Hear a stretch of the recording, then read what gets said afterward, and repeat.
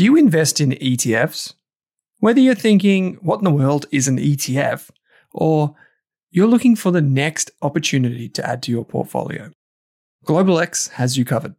From big tech to bonds and bars of gold, Global X offers a wide range of exchange-traded funds. Go beyond ordinary with Global X ETFs. Visit globalxetfs.com.au. That's globalxetfs.com.au. Are you thinking about starting your wealth-creating journey, but not sure where to put your hard-earned dollars? InvestSmart can help. InvestSmart offers a free quiz that makes it easy to find the right InvestSmart ETF portfolio to help you reach your goals. Just visit investsmart.com.au and hit Get Started. Answer a few simple questions about your goals and how much you want to invest, and you'll get a tailored statement of advice with a portfolio recommendation. You can visit investsmart.com.au for a no obligations free statement of advice. This ad is brought to you by InvestSmart Advice, AFSL 334107. Hey there, here's a quick note. This podcast contains general financial advice only. That means it's not specific to you, your needs, goals, or objectives, so don't act on the information until you've spoken with your financial advisor. You'll find our full disclosure, disclaimer, and link to our financial services guide in the show notes. Drew Meredith, welcome to this episode of the Australian Investors Podcast. How are you? Pretty good. Good to be here, as always. It is indeed. Fingers staging a miraculous recovery, I think is what we can say. Drew's finger, for those of you that are concerned, there were a few in the audience that were concerned. Drew, Thank you for reaching out. Drew is alive. I can confirm he's sitting here in front of me. Fennel is not. Fennel is rotting. Rotted pretty quickly. Fennel will never be revisited. There were some lessons learned last week that you should always be careful when you're cutting. With a mandolin. Always use the guard. Always use the guard. No matter how confident you may be. Let's turn this into an investing lesson. Overconfidence is a serious bias that you should avoid. And risk aversion is a good approach. If you try to add a mandolin to your portfolio, don't. Put a guard around it. Wrap it in bonds. Like a strategic asset allocation framework, perhaps. Yeah. Have a limit. Or don't eat fennel. Yeah. Know how much risk you're taking. This week, went to the Ladies Finance Club event last night. Shout out to Molly Benjamin. Runs Australia's best Ladies Finance Club. That's why it's called Ladies Finance Club. LFC. Those of you who came along and took part, it was wonderful to catch up in person and have a wine and chat with everyone. Down at Lander and Rogers in Melbourne. There's another one in Sydney next week for anyone that's going to the Ladies Finance Club event. I'll see you then.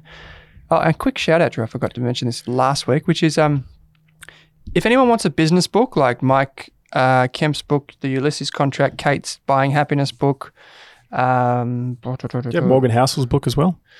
I have it. I just got it delivered. Yep. Brought it inside, dropped it, and ripped the entire spine. Anyway, any major street publishing book, so business book, investing book, etc., Evan Lucas's Mind Over Money, if you want any of those books, head to the Major Street Publishing website and put in the coupon code RASKXMAS. It's RASKXMAS, and you get the books 50% off. So it's a pretty good deal, and you can get them delivered by Christmas if you order ASAP. So Major Street Publishing, just Google Major Street Publishing finance and business books and see what's there. Rask Xmas. That's all I got. Drew, if I was to ask you a question off the top of my head, not really, but if I was to ask you a question, prepared. What percentage of the ETF market is in thematic ETFs? By assets under management or by the number of ETFs issued? Oh, sure. Assets under management.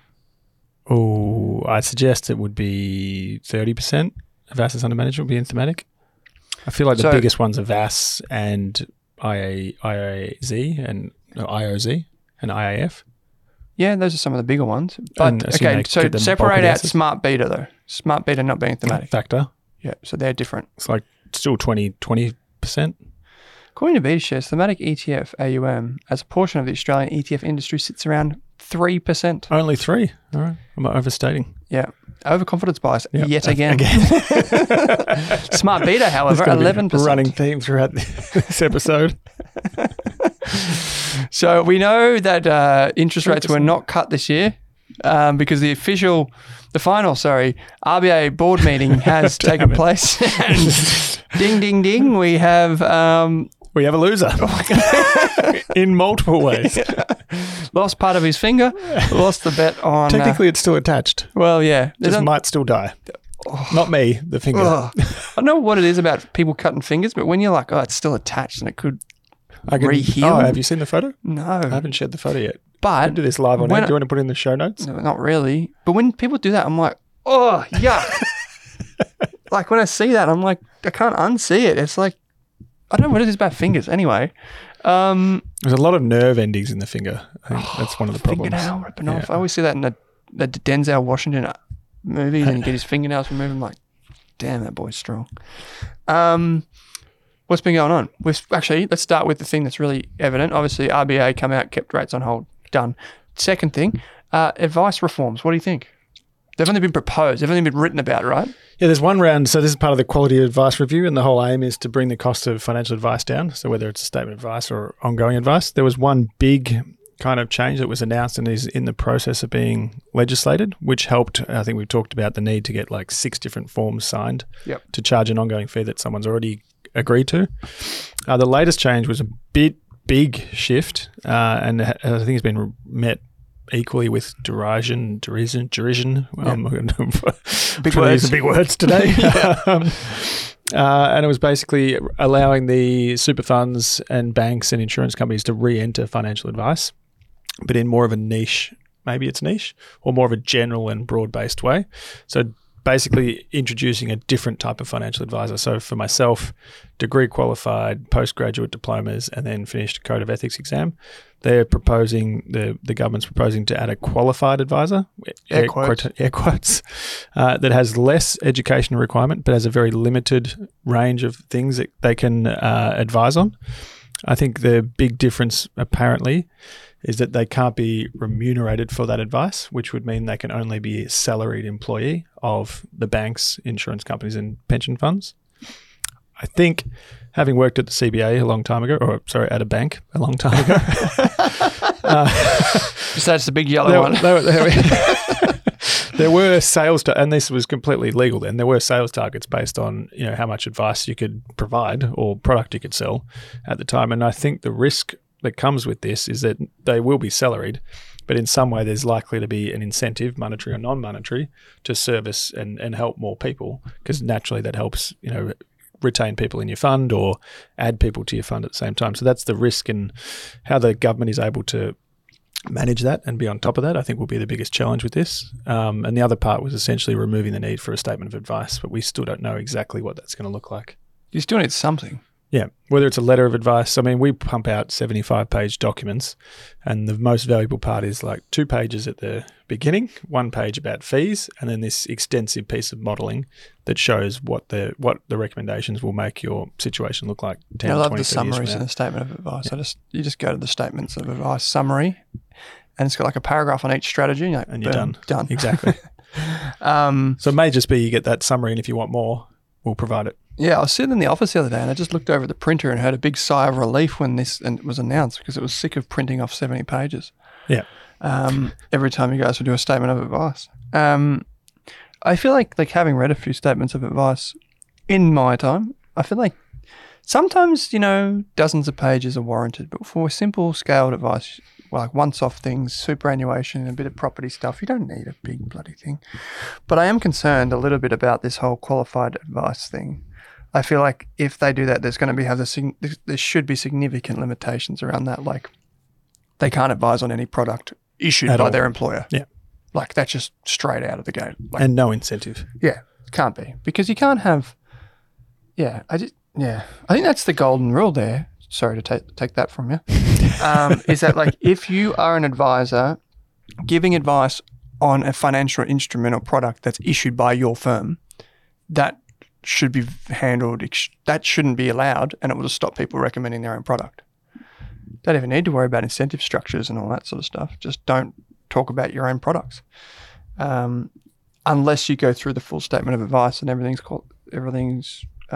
covered up. Okay, so that was that.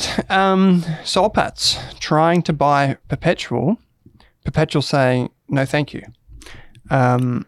It was a massive week. Funds management, all kinds of takeover deals and rumours coming through, wasn't there? Yeah. Soul Pat's a favourite of yours, or Wash? Yeah. Soul Pat's, yeah. Washy. It's Souls on that. Fingers in every pie. But funds management is their focus because they want to take their investment process and apply it at scale. Yeah. Through a funds management vehicle. That said, they already have the exposure to funds management. For those of you that don't know, Washington H. Soul Pattinson, or ASX SOL is the ticker symbol, is Australia's probably most successful conglomerate style business, where it owns a bunch of other businesses like TPG Telecom. It did own for a while their pharmacies like Priceline and that sort of stuff, and that's changed. It now focuses mostly on brickworks. It's got a stake in Pendle as well, I'm pretty sure. It owns some unlisted companies, a bit of coal in there. Ironbark, yeah. The kind of distributor and, Yep.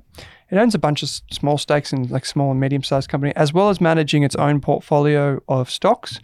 And it also does something called structured yield. Structured yield is basically just a fancy way of saying they offered loans to companies. Yeah. Like credit, private credit. Yeah, which is a rapidly emerging part of the Australian financial market. And so I'm going to have to think back here. I'm pretty sure, and I'm going on record, we're recording this straight onto film, mate. It's not getting taken out.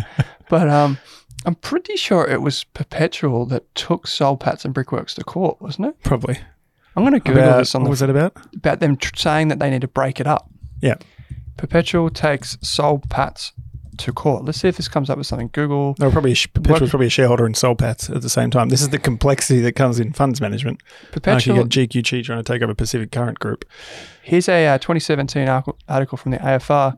Perpetual has asked the federal court to forcibly dismantle the cross-shareholding between Brickworks and Soul Patts.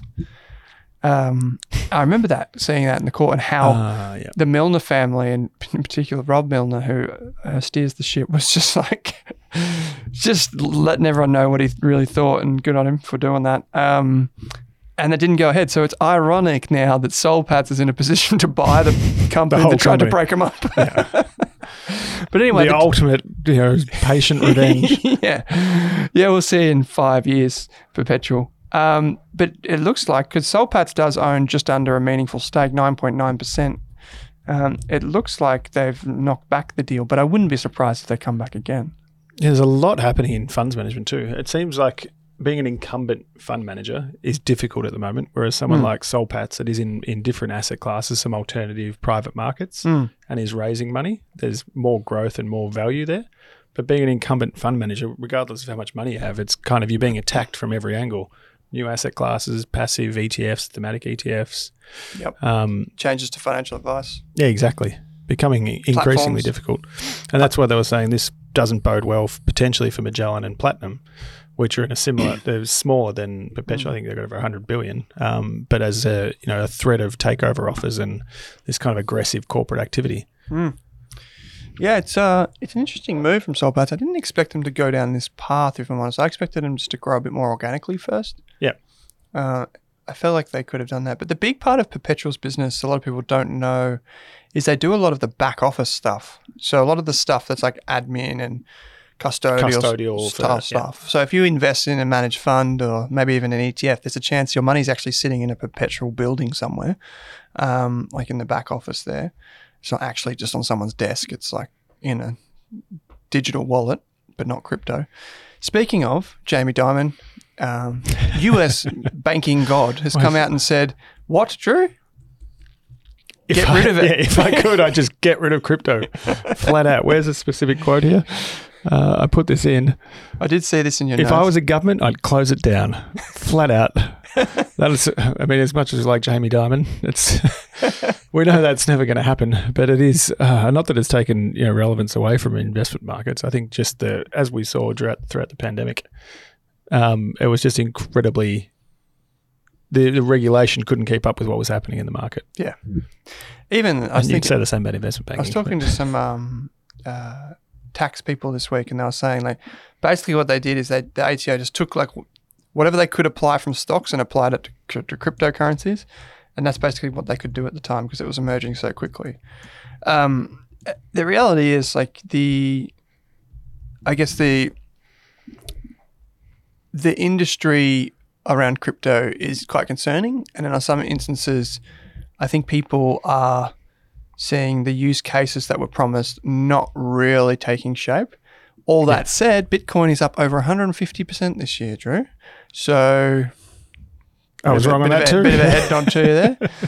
Well, I don't know. I think we've been pro Bitcoin the whole time, haven't we? Of course, yeah, very pro. Apart from live events, when you say, I think when anyone hands up, puts a hand up and say about the whole crypto, and you boo them outright. Boo. So I think you're in the wrong room. So for context, at our event this year, when people say, put your hand up if you have crypto, and then half the room goes up and it's like a shaky hand, like they can barely. It's like gravity's just gone 3 times and they just can't lift their hand up. And we're like, don't worry, we won't judge you for that. And then everyone just chuckles a little bit. Chemist Warehouse IPO, but a backdoor IPO through Sigma. Chemist Warehouse being, was it Australia's? I haven't seen a prospectus, but it'd have to be Australia's biggest chemist network now, wouldn't Pretty it? much $3 billion in revenue and $300 million in earnings or profit every year. Well, that's bigger than API privately then. owned. Yeah. It turns out to be, it was, I think the $8 to $10 billion valuation puts it in like the top, well into the top 50. Yeah. In this weird deal. I was trying to explain it last night. Can you explain it better than I can?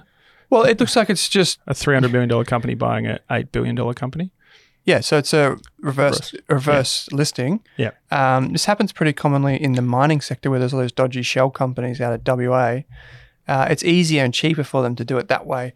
But you're basically just swapping script. So you're swapping shares. Yeah. And then they'll get ownership of like 90% of the entity on the other side. Yeah, and the benefit is that once it's approved, I think that they don't have to worry about listing those shares, so they don't need to go through the full IPO process. And according to the notes, they're only going to sell an additional $350 million of shares. Yeah. So it's really just a way for people to exit their position to have a liquidity event.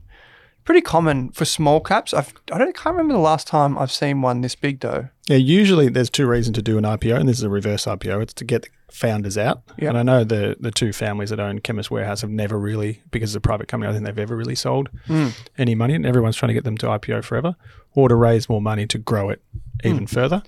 And I think this is a combination of the 2 where it's providing some liquidity for that family to diversify. It was probably everyone will see it as take money off the table, but generally it's actually to diversify. Yeah, if you take their point of view, they're like Twiggy, every year your whole income is determined by what the iron ore price is doing, and chemists are probably more consistent than that. Or to keep growing the business, and it seems like a combination of the 2. But the size of the business seems to warrant it being on a listed market. It's ready now. I'd say it's near maturity in Australia. Probably comes as Woolworths and Wesfarmers are trying to bust into that chemist sector as well. There was a rumour for a while there that Chemist Warehouse was the subject of takeover offers and these types of things from overseas groups as well. So it's quite interesting now that they've chosen to list on the ASX. I'm sure the ASX is loving this, by the way, to have a good listing in this type of market. A big one too. Yeah. So that's it news. You can buy shares in Chemist Warehouse. I will take a look at the prospectus. So just as an FYI, when companies, I think we get a prospectus and a reverse take. No, you're probably just going to get an announcement, to be honest. Yeah. So sometimes, I don't know the case with this, they would have to do some sort of information memorandum for this size. Anyway, normally when a company IPOs, you get something called a prospectus. And this is basically the ultimate document that a company has to produce in order to inform investors in the market of what the business actually is. And even if the company isn't brand new, you can use this document for a few years after it lists to really understand the business, because they have to go into detail about the industry makeup, the risks, the supply chain, where they get their information to make decisions, all this sort of stuff. So it's a really interesting document. So if one is issued, I will definitely read that. Woodside and Santos. I hadn't read this until I saw it in your notes, Drew.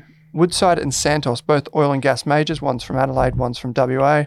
It's a big week. Yeah, potential for 2 of the biggest. They always said, Woodside with the merger or taking over the oil and gas assets of BHP became a bit more globally relevant, but they're still small bit players in a massive LNG market. Yeah. But I think, did they say it turned into an $80 billion well, I'm just checking that oil and gas play? Well, Woodside's currently $56 billion, and Santos would be considerably smaller, $23 billion. So yeah, that's what you get. Then you've got a real global giant that can compete with the UAE big players that not quite with the Gazproms, but has a real say and power on a global scale. So, I mean, the investment bank is making a killing to finish off the year and trying to get these through before their bonuses go. But this one, they've got cost of living issues as well. Exactly, these investment bankers sign this stuff up, and particularly when people go reverse takeovers and they don't probably get the fees that they'd like. Oh, they would be spewing. Lawyers on Goldman the other Sachs side would be spewing that they only got $350 million to sell. Should have been $3 billion. Yeah, but it's super interesting, and it's kind of showing a lot of companies, probably used leverage in the last few years to keep growing their businesses. Interest rates were lower, but now more and more they're looking at how do you merge or acquire other companies or merger of semi-equals and gain more relevance and efficiency that way. Yeah. So it's kind of the trend you see as the cost of capital goes up from our perspective anyway. Yeah. But it's still said it's a lot of hoops, I'd say here, like the Origin deal we saw. It's 2 major oil and gas players with kind of sensitive assets in there as well. We've got to release an episode with David Lamont from BHP soon. And interestingly, the way when you start talking about a globally relevant resources company, it's quite a different conversation when you talk about one that's a few $1 billion, because they just operate on a level where the resources that they need and the asset bases that they need in order to make a dial move is significant. So if Woodside and that do this is going to be a big change for their business in terms of, like you said, competition on a global scale. Is there any other news this week you want to get to before we talk about some questions? We're about 20 minutes in. Actually, I've got some hypotheticals for you. And bond yields are set to fall, as always. Well, yeah. They actually started falling. Yeah, in November, rather. We had some positive returns for bond ETFs, Drew. Yes. So there's a marginally positive moves in bond ETFs. We're writing this up in our book at the moment, and I tried to. One of the biggest problems we see in Australia and with the clients is that no one understands what a bond is. What's a bond? This is how I'm going to test this on you, and let's see if it works. If it doesn't work, it's a dad joke. Okay. We'll work on it that way. Okay. So I compared shares or equities. We have all these words to complicate things, and bonds. You mean stocks? Yeah. Go on. To a personal balance sheet. If you think about you own your property or you own an investment property, you're thus, I always use those words, good word, entitled to the growth in that asset or the income you can produce off it. If it's a house, you rent out a room. If it's investment property, you're renting out the whole house. And you have returning or receiving a share of the profit or growth in that is like owning a share in a company, essentially. It's on a very personal level. Okay. Then the other side, you have debt that you've used to fund those. I'm taking myself down a very dangerous line here. Okay. You have debt that you've used to fund those assets.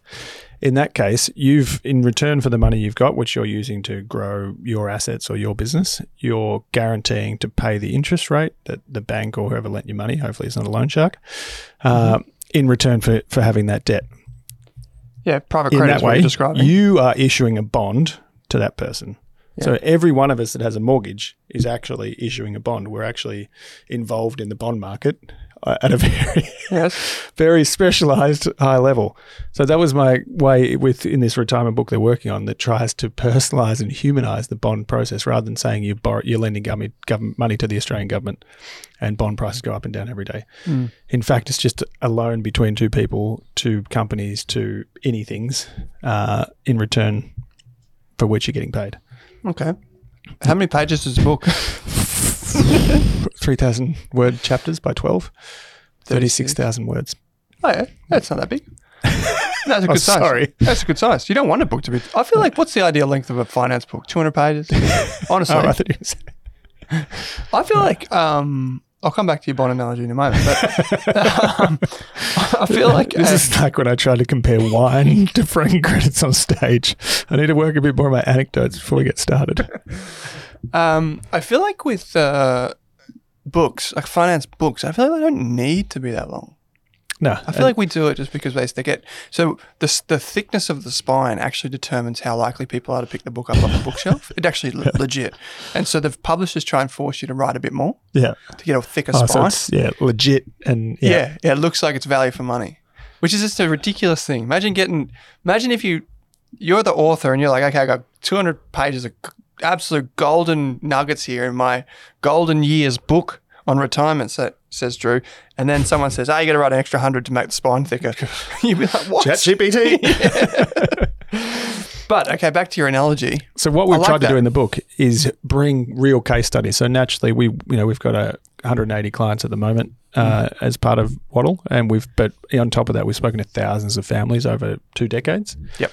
So what we've tried to do is bring a case study and a real world example into every chapter to help make it relatable to the people reading it. And I think that's where a lot of authors in this sector don't necessarily have the experience. But yeah, can please judge my analogy. No, I think it's a bit good. too Thatcherich, a bit of a Thatcherism. Thatcherism. Yeah. Interesting. I feel like it's a good analogy. I feel like the more personal finance things you can bring in, the better, because it makes it relatable. But what I would say is my word is my bond. Yeah. And that tells you what a bond is. It's an IOU, right? So in this instance, I owe you money, so I'm going to pay you back. Exactly. Otherwise? Default. Yeah. Baseball bat. So read the chapter in the book. And read the chapter in the book. You want to learn about bonds? You know where to go. It's still in editing mode, so we may change it to my word is my bond. When it goes to edit, all of Drew's sections get redacted. You can hear me backpedaling.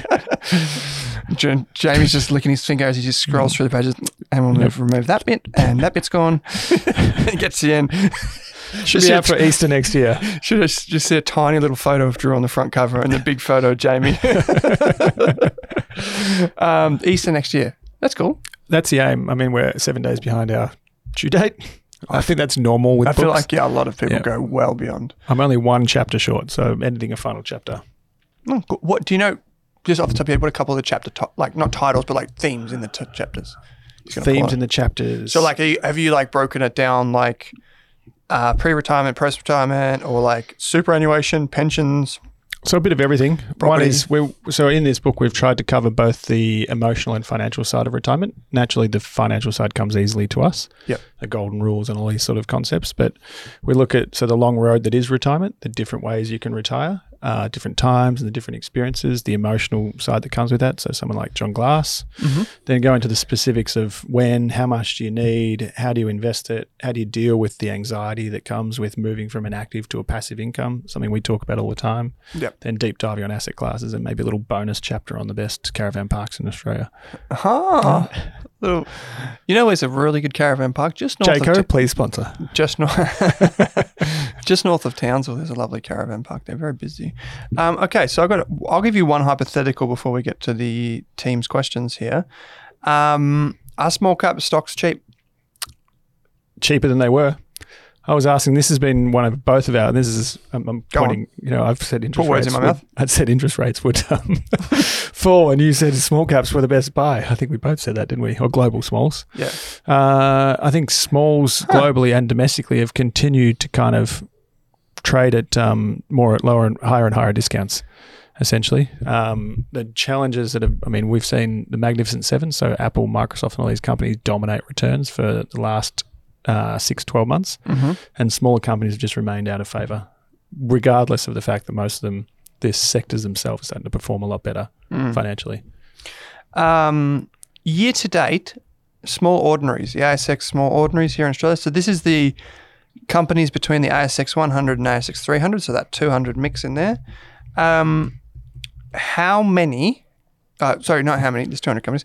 What is the return year to date for the ASX Small Ordinaries Index, just year to date?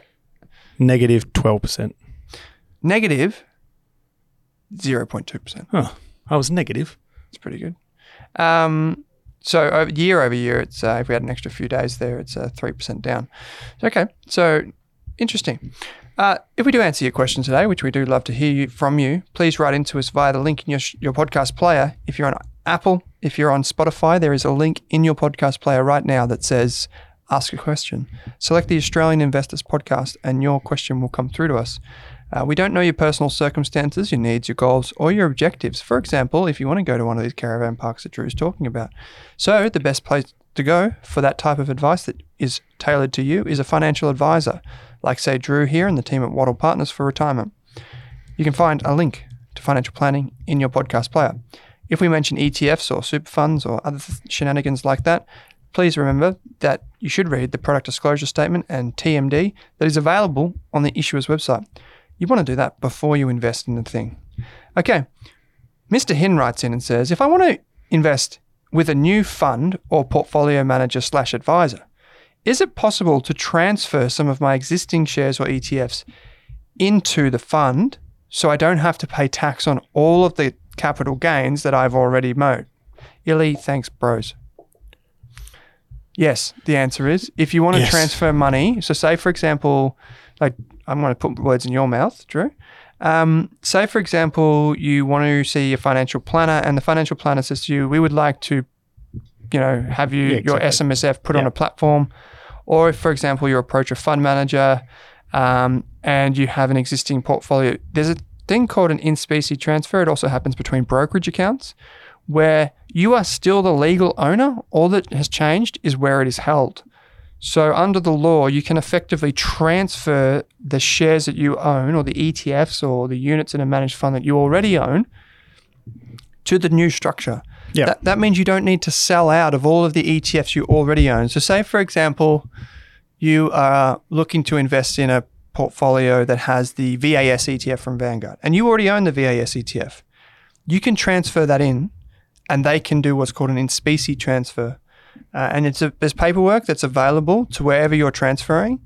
There is paperwork that's available. If you have a HIN, a holder identification number, like a CHESS-sponsored broker, it's much easier, it's quicker. But you can do it with other types as well. It does depend on the type of advisor you're talking to and what kind of money or the way they manage money at the same time. Yeah. So the first thing, we are quite flexible. When someone comes to Waddle, we do direct equities, we do ETFs, we do funds, we use platforms. And naturally, what we first try and do is recommend what we think the changes should be to what you have.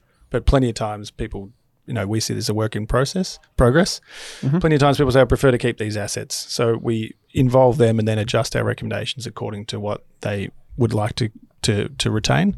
But there are a lot of groups where they basically have a single product, so it can be difficult, whether it's an SMA or a managed account, where sometimes you can transfer a share in, but a lot of the time they just want you to sell everything you have and go into a single product. So it's making sure you're aligned with the advisor and the approach they have. But generally it's fine to transfer assets onto any platform. Yep. And always hold your ground. If that's what you want to keep, make sure you agree with all the recommendations that are being provided. Absolutely. Good point. Mining for Jamie Diamonds, which is a great name, by the way. Mining for Jamie Diamonds says, I'm a younger investor, in my early 20s, currently trying to build a portfolio with a satellite and core. I'm very much a risk-on type of person and a big growth type of guy.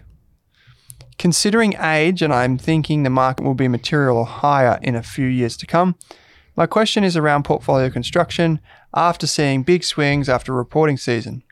How do you prevent being overexposed, especially when you hold stocks directly and in an ETF letting winners run, backing my picks, still accumulating and managing risk?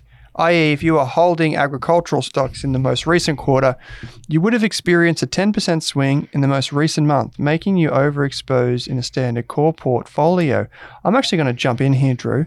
And That's a tough one. I'm going to say to Mining for Jamie Diamonds, you have given us way too much information on your personal circumstances here. And we, unfortunately, cannot answer this type of a question without, I think, going too close to the line. So I can say some things about frameworks. Sure. Let's talk generally about frameworks. But in the future, Mining for Jamie Diamonds, just as an FYI, we don't like to see a lot of information on things like your implied version of risk, your age, your current goals, and these types of things, because we cannot legally, unfortunately, give any type of advice if this is the case. So please speak to your financial advisor. Now, I'm going to reframe the question here, Drew, and talk about when you're a younger type of investor, generally speaking. And by the way, Drew's a big growth guy as well. Well, if you look at my private holdings, yeah, sure. Just kidding, he's not. But so the biggest single holder of IAF. So I think I'm not. Disclosure. So I just want to generalize this question and say, if you just have a portfolio of stocks, how can you think about building a portfolio around that for the long term? a core portfolio. I think for us, it always comes down to frameworks. So whether the first part is what level of risk are you comfortable with, and there's one side of the story that says you can hold 10 stocks, feel like you're diversified, but taking that risk is great for long-term returns if you're able to be patient. But the problem is that most people aren't patient and most people act at some point emotionally or irrationally. You're going, hurry up. No. I think for what we try to do is build a framework and know you've started with the right point, which is knowing everything that you hold and what's held within your ETFs. So a lot of people actually don't go to the level of comparing, understanding the underlying investments in their ETF, and there's so much overlap even between ETFs. But we just say it starts naturally at asset allocation level and then drumming down into each of the individual asset classes, so Australian shares and international shares. Because we manage money for retirement, we want an even split of sectors, not necessarily companies, but you want a reasonably even split of sectors. And it's a similar story when you look overseas as well. So it's making sure, and that's all about building a portfolio that's resilient to different outcomes. So we'll all be half international and Australian. We'll be split across as some sort of exposure in every sector, but that's all part of a framework that begins at the top before we even think about what stocks we're holding. Yeah. So I like it. Without answering the question, yeah. It's what's the purpose of your investing, and start with the end in mind. Exactly. Yeah. I might just add on one thing here. Obviously, we can't really answer this question, but there was a line in here that went, I'm thinking the market will be materially higher in years to come. So everyone thinks that. Yeah, everyone has a view on whether something is going to be higher or lower. Like I could walk downstairs to the restaurant where we're recording this above, and I'm sure I could ask two people and I'd get two different opinions on where they think the stock market's going. In all my years of doing this, I haven't come across anyone who knows where the stock market is going with any accuracy.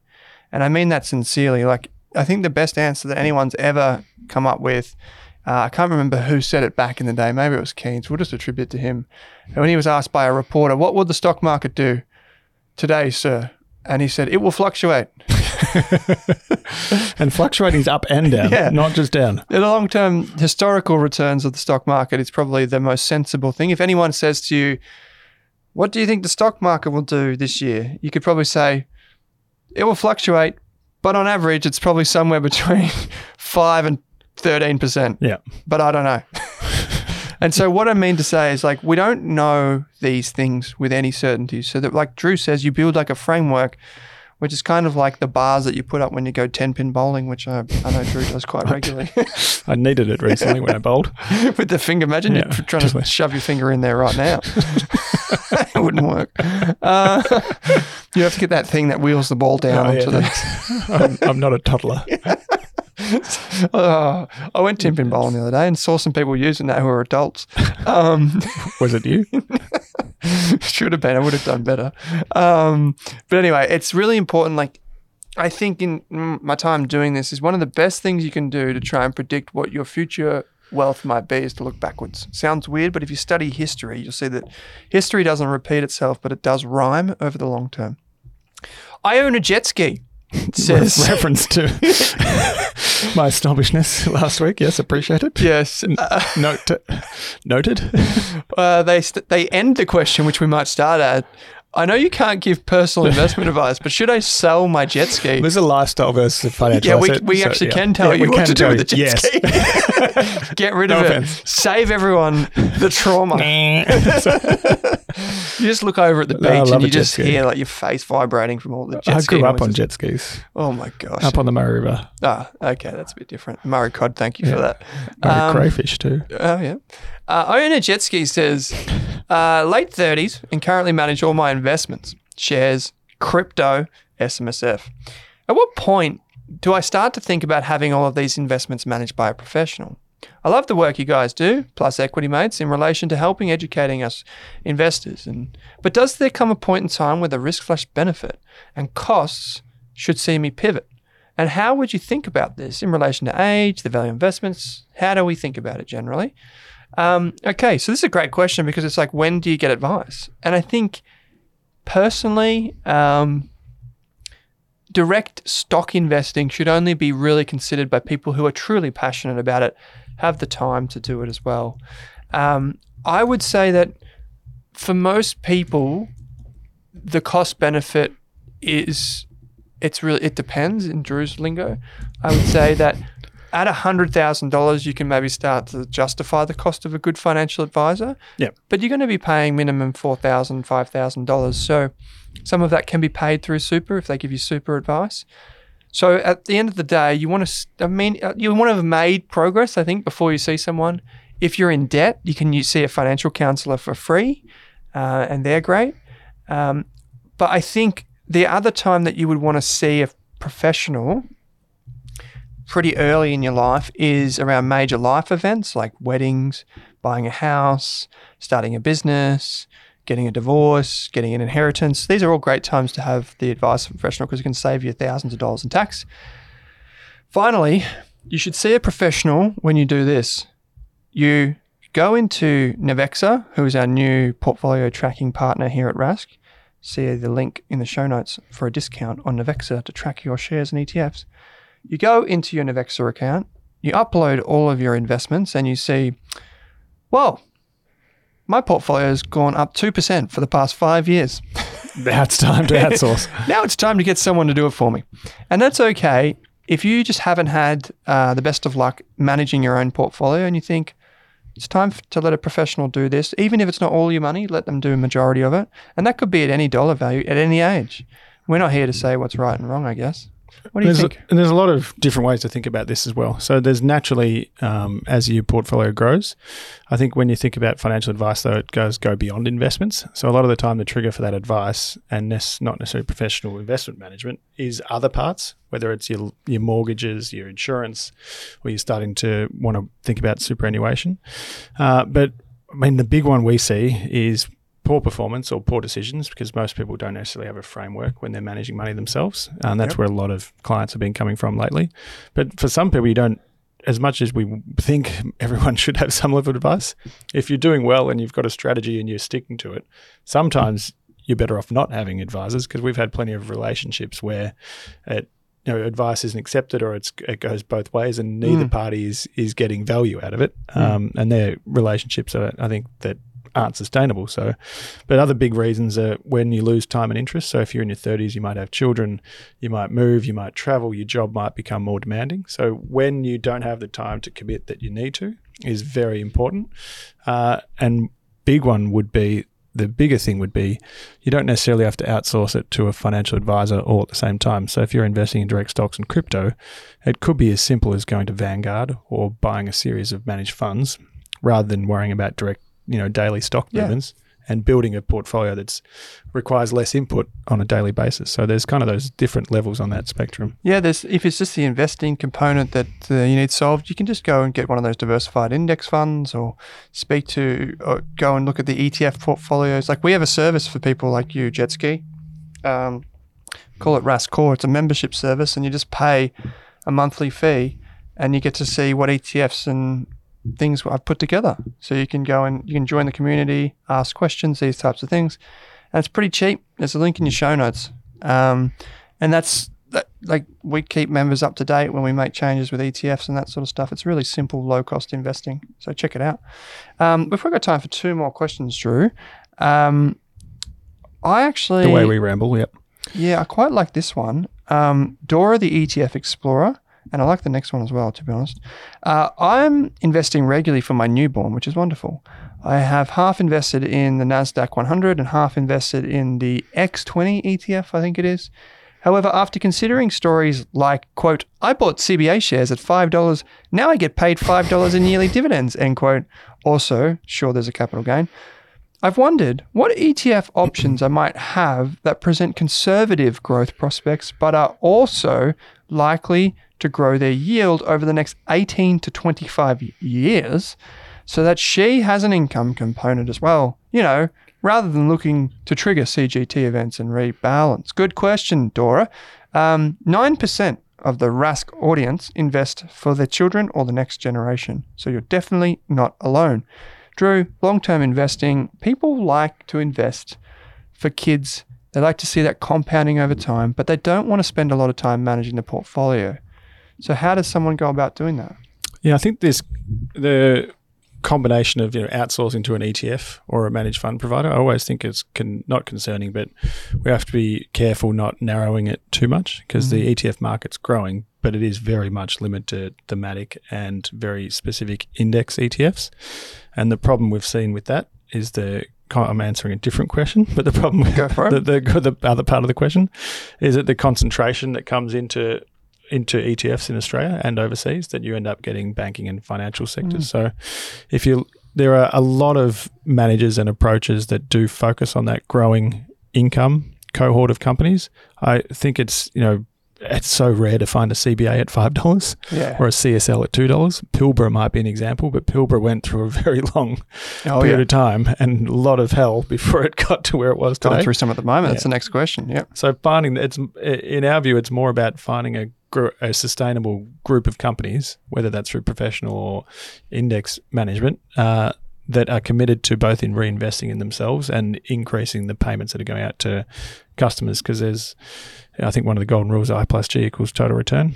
Oh, I plus G you is and TR. your maths. But the growth doesn't just refer to capital growth; it refers to growth in the income at the same time. So I think it's the way we view investing, which is the importance of a sustainable growing income. I know a group called Martin Curry, who we caught up with. I'm not sure if you met Reese Birtles over there, but their entire philosophy is based around reinvesting in companies that are both growing profits and growing their dividends at the same time. And like everything, you can combine both. Some active and some passive, some direct, some indirect. Yeah. I take a slightly different approach, but similar in the sense that I think ETFs are a great way to do it because you get a basket approach.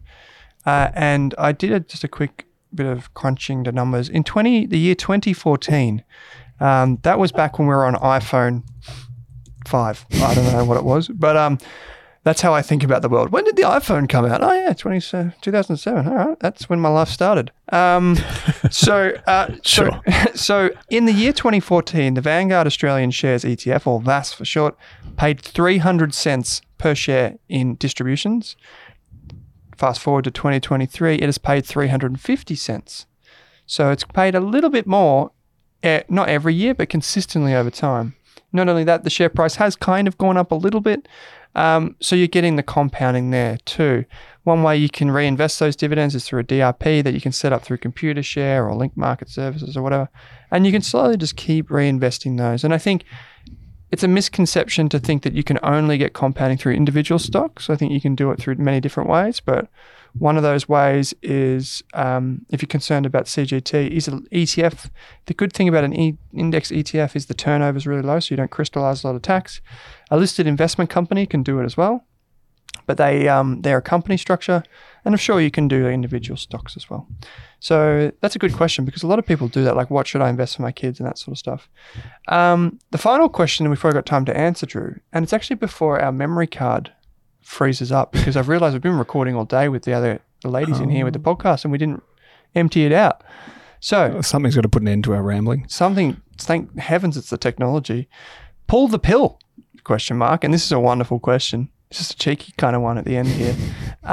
Gentlemen, long-time listener, first-time writer inner. In the AFR this week, there was an article about the short selling of Pilbara Minerals, ASX PLS. What is a short sell? And why would hedge funds be piling money into the stock falling? Drew, now, I know you've been preparing for this book, so I feel like there might be an analogy here in the offing. I'm not very good at these ones. There's a few reasons for short selling. So the concept of short selling is that you borrow stock or shares from someone for Pilbara, that you don't own shares in Pilbara. You borrow it from someone, you pay them for it, like a loan, like a bond. Oh my gosh, here we go. Yeah. And then you sell those shares on the market, and on the basis that the share price will fall, or it'll keep falling, and then you think that the value of that company is going to be worth less. But at some point, you have to give those shares back to the person you borrowed them from, as like a bond. You have to give the principal back. IOU, yep. Which means you have to go back into the market and buy them. So essentially, when you're shorting, you're making a bet, or you're hoping or expecting or forcing, not forcing, that'll be market control. You're watching the clock very closely. My anecdotes tend to ramble. That the share price will fall and you better buy it back at a lower level and thus make a profit. when you do that. Why would you do it? I mean, if you're trying to be nice, sometimes these companies have a massive exposure to the ASX. They might hold, Australian Super might have a massive book of BHP and all these companies, and they're trying to reduce their exposure to some of those companies. That's being nice. For others, it can just be the fact that if you're only allowed to buy stock, and say you're only investing ASX 100, you only have 100 investments you can invest into. If you're able to short and bet that stock will go in the other direction, your universe doubles to 200. So you've got a more diverse range of levers you can pull to generate returns. So in the case of this, for those of you that aren't familiar, lithium prices, which is the main commodity that Pilbara sells, I believe it's pronounced Pilbara is how we say it here in Victoria, not Pilbara. Pilbara Minerales, sells something called lithium. Lithium is used in batteries, and lithium prices have fallen dramatically in 2024. There goes that idea, says everyone who bought in 2022, sorry. And so basically, people are saying, well, the lithium market is in oversupply. There's too much lithium on the seaborne market, so the prices have fallen. For a company like Pilbara that basically only sells this commodity, we think the stock is overvalued. And so the hedge funds come in and they start to borrow stock, as Drew was saying, buy it at $100, for example, sell the shares. Well, they borrow it at 100, not buy it. They borrow it at 100, sell the shares, take their $100, watch it fall to 50, buy it back in at 50 and hand the shares back with a bit of interest, and they take the $50 difference. And that's what short selling is. And I think for most mere mortals like myself, it's not really worth doing because it is the thing about short selling that needs to happen is you need to be right about the company that you're trying to short. So you need to be able, you need to be able to be sure that it is going to fall. And secondly, you need to be able to be certain when it's going to fall, because the longer you have the position, the more interest you have to pay to the company that you've borrowed the shares from, naturally, because you borrowed it. It's like an interest payment. So that's that. But there's another thing that happens as a third element with short selling is when you buy an individual stock, let's say you buy shares of Pilbara today and it goes up. I don't know what the share price is, but let's say it goes up 50%. That's great. But it could go up 500% and you'd be fine. You'd just be laughing all the way to the bank. Now, it could go down 100% and that's your maximum loss. But if the reverse happens, let's say the share price, you've shorted it and the share price goes up, you can lose much more than you put down. Exactly. But you can only ever gain 100% because it can only ever fall 100%. So it's a very risky thing for many people to do. That's why only professionals really do it. Some traders do it through different instruments, but for the most part, it's very risky. It's very easy to short sell a commodities company because they're typically very volatile. They're typically dependent on commodity prices, but they typically need to be larger like Pilbara and not tiny ones because you can't get the stock to short. I hope that answers your question. But basically, as Drew said, it's to protect a company's balance sheet, protect a fund's balance sheet, and you're betting against the cyclical nature of that company's stock. There is a podcast coming out, Pull the Pill, with BHP. This podcast will contain an interview with David Lamont from BHP, and he talks about why BHP has never moved into lithium. Yeah. And it's just for this exact reason. So not for the short selling, but for the oversupply reason. So check that out. They say it's to keep an efficient market. Yeah. That if companies get overvalued, hedge funds or shorters will come in and make sure it trades back. But there's also a very negative view on it at the same time. Activist short selling is something that's probably a bit more frowned upon when they come out with a report and make a media blitz about it. I got a zinger of a dad joke this week. Okay, who got the dad joke? I'm going to select the best questioner name this week as Mining for Jamie Dimons. Now, Mining for Jamie Dimons, you did ask us a question that we simply couldn't answer because you gave us too much of your personal information.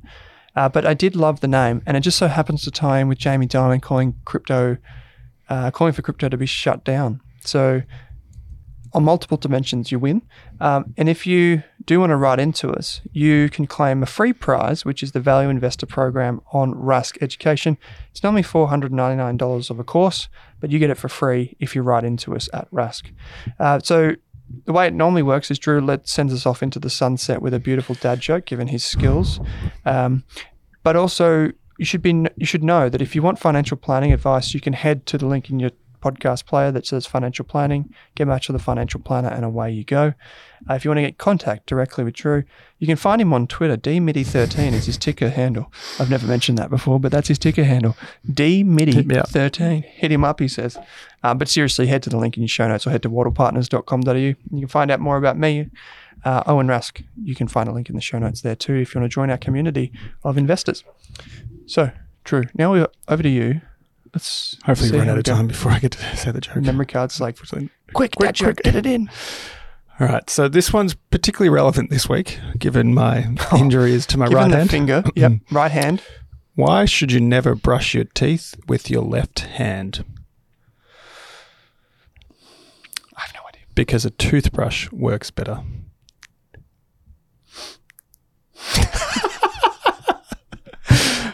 And that's signing off for another week of the Australian Investors Podcast.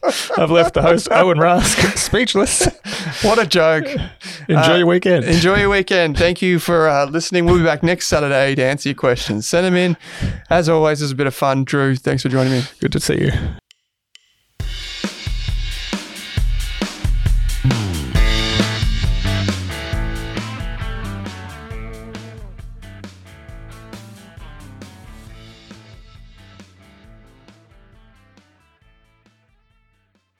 For more than a decade, I've been hunting for the best investors and their methods, strategies, and tools for investing.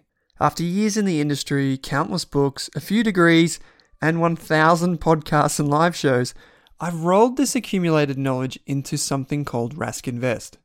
If you've ever heard me talk about a core and a satellite, active and passive, true long-term compounding, or you simply want to know exactly how I would invest, now is your chance. Rask Invest is our new investment service, designed for all types of investors who want professional management of their core portfolio at a low cost from a team they trust. Rask Invest helps you automate your wealth creation and passive income. Simply click the link that says Invest with Owen in your podcast player to join one of our live platform walkthroughs or book a call with us. You can also view the Rask Invest PDS and TMD and get invested with me.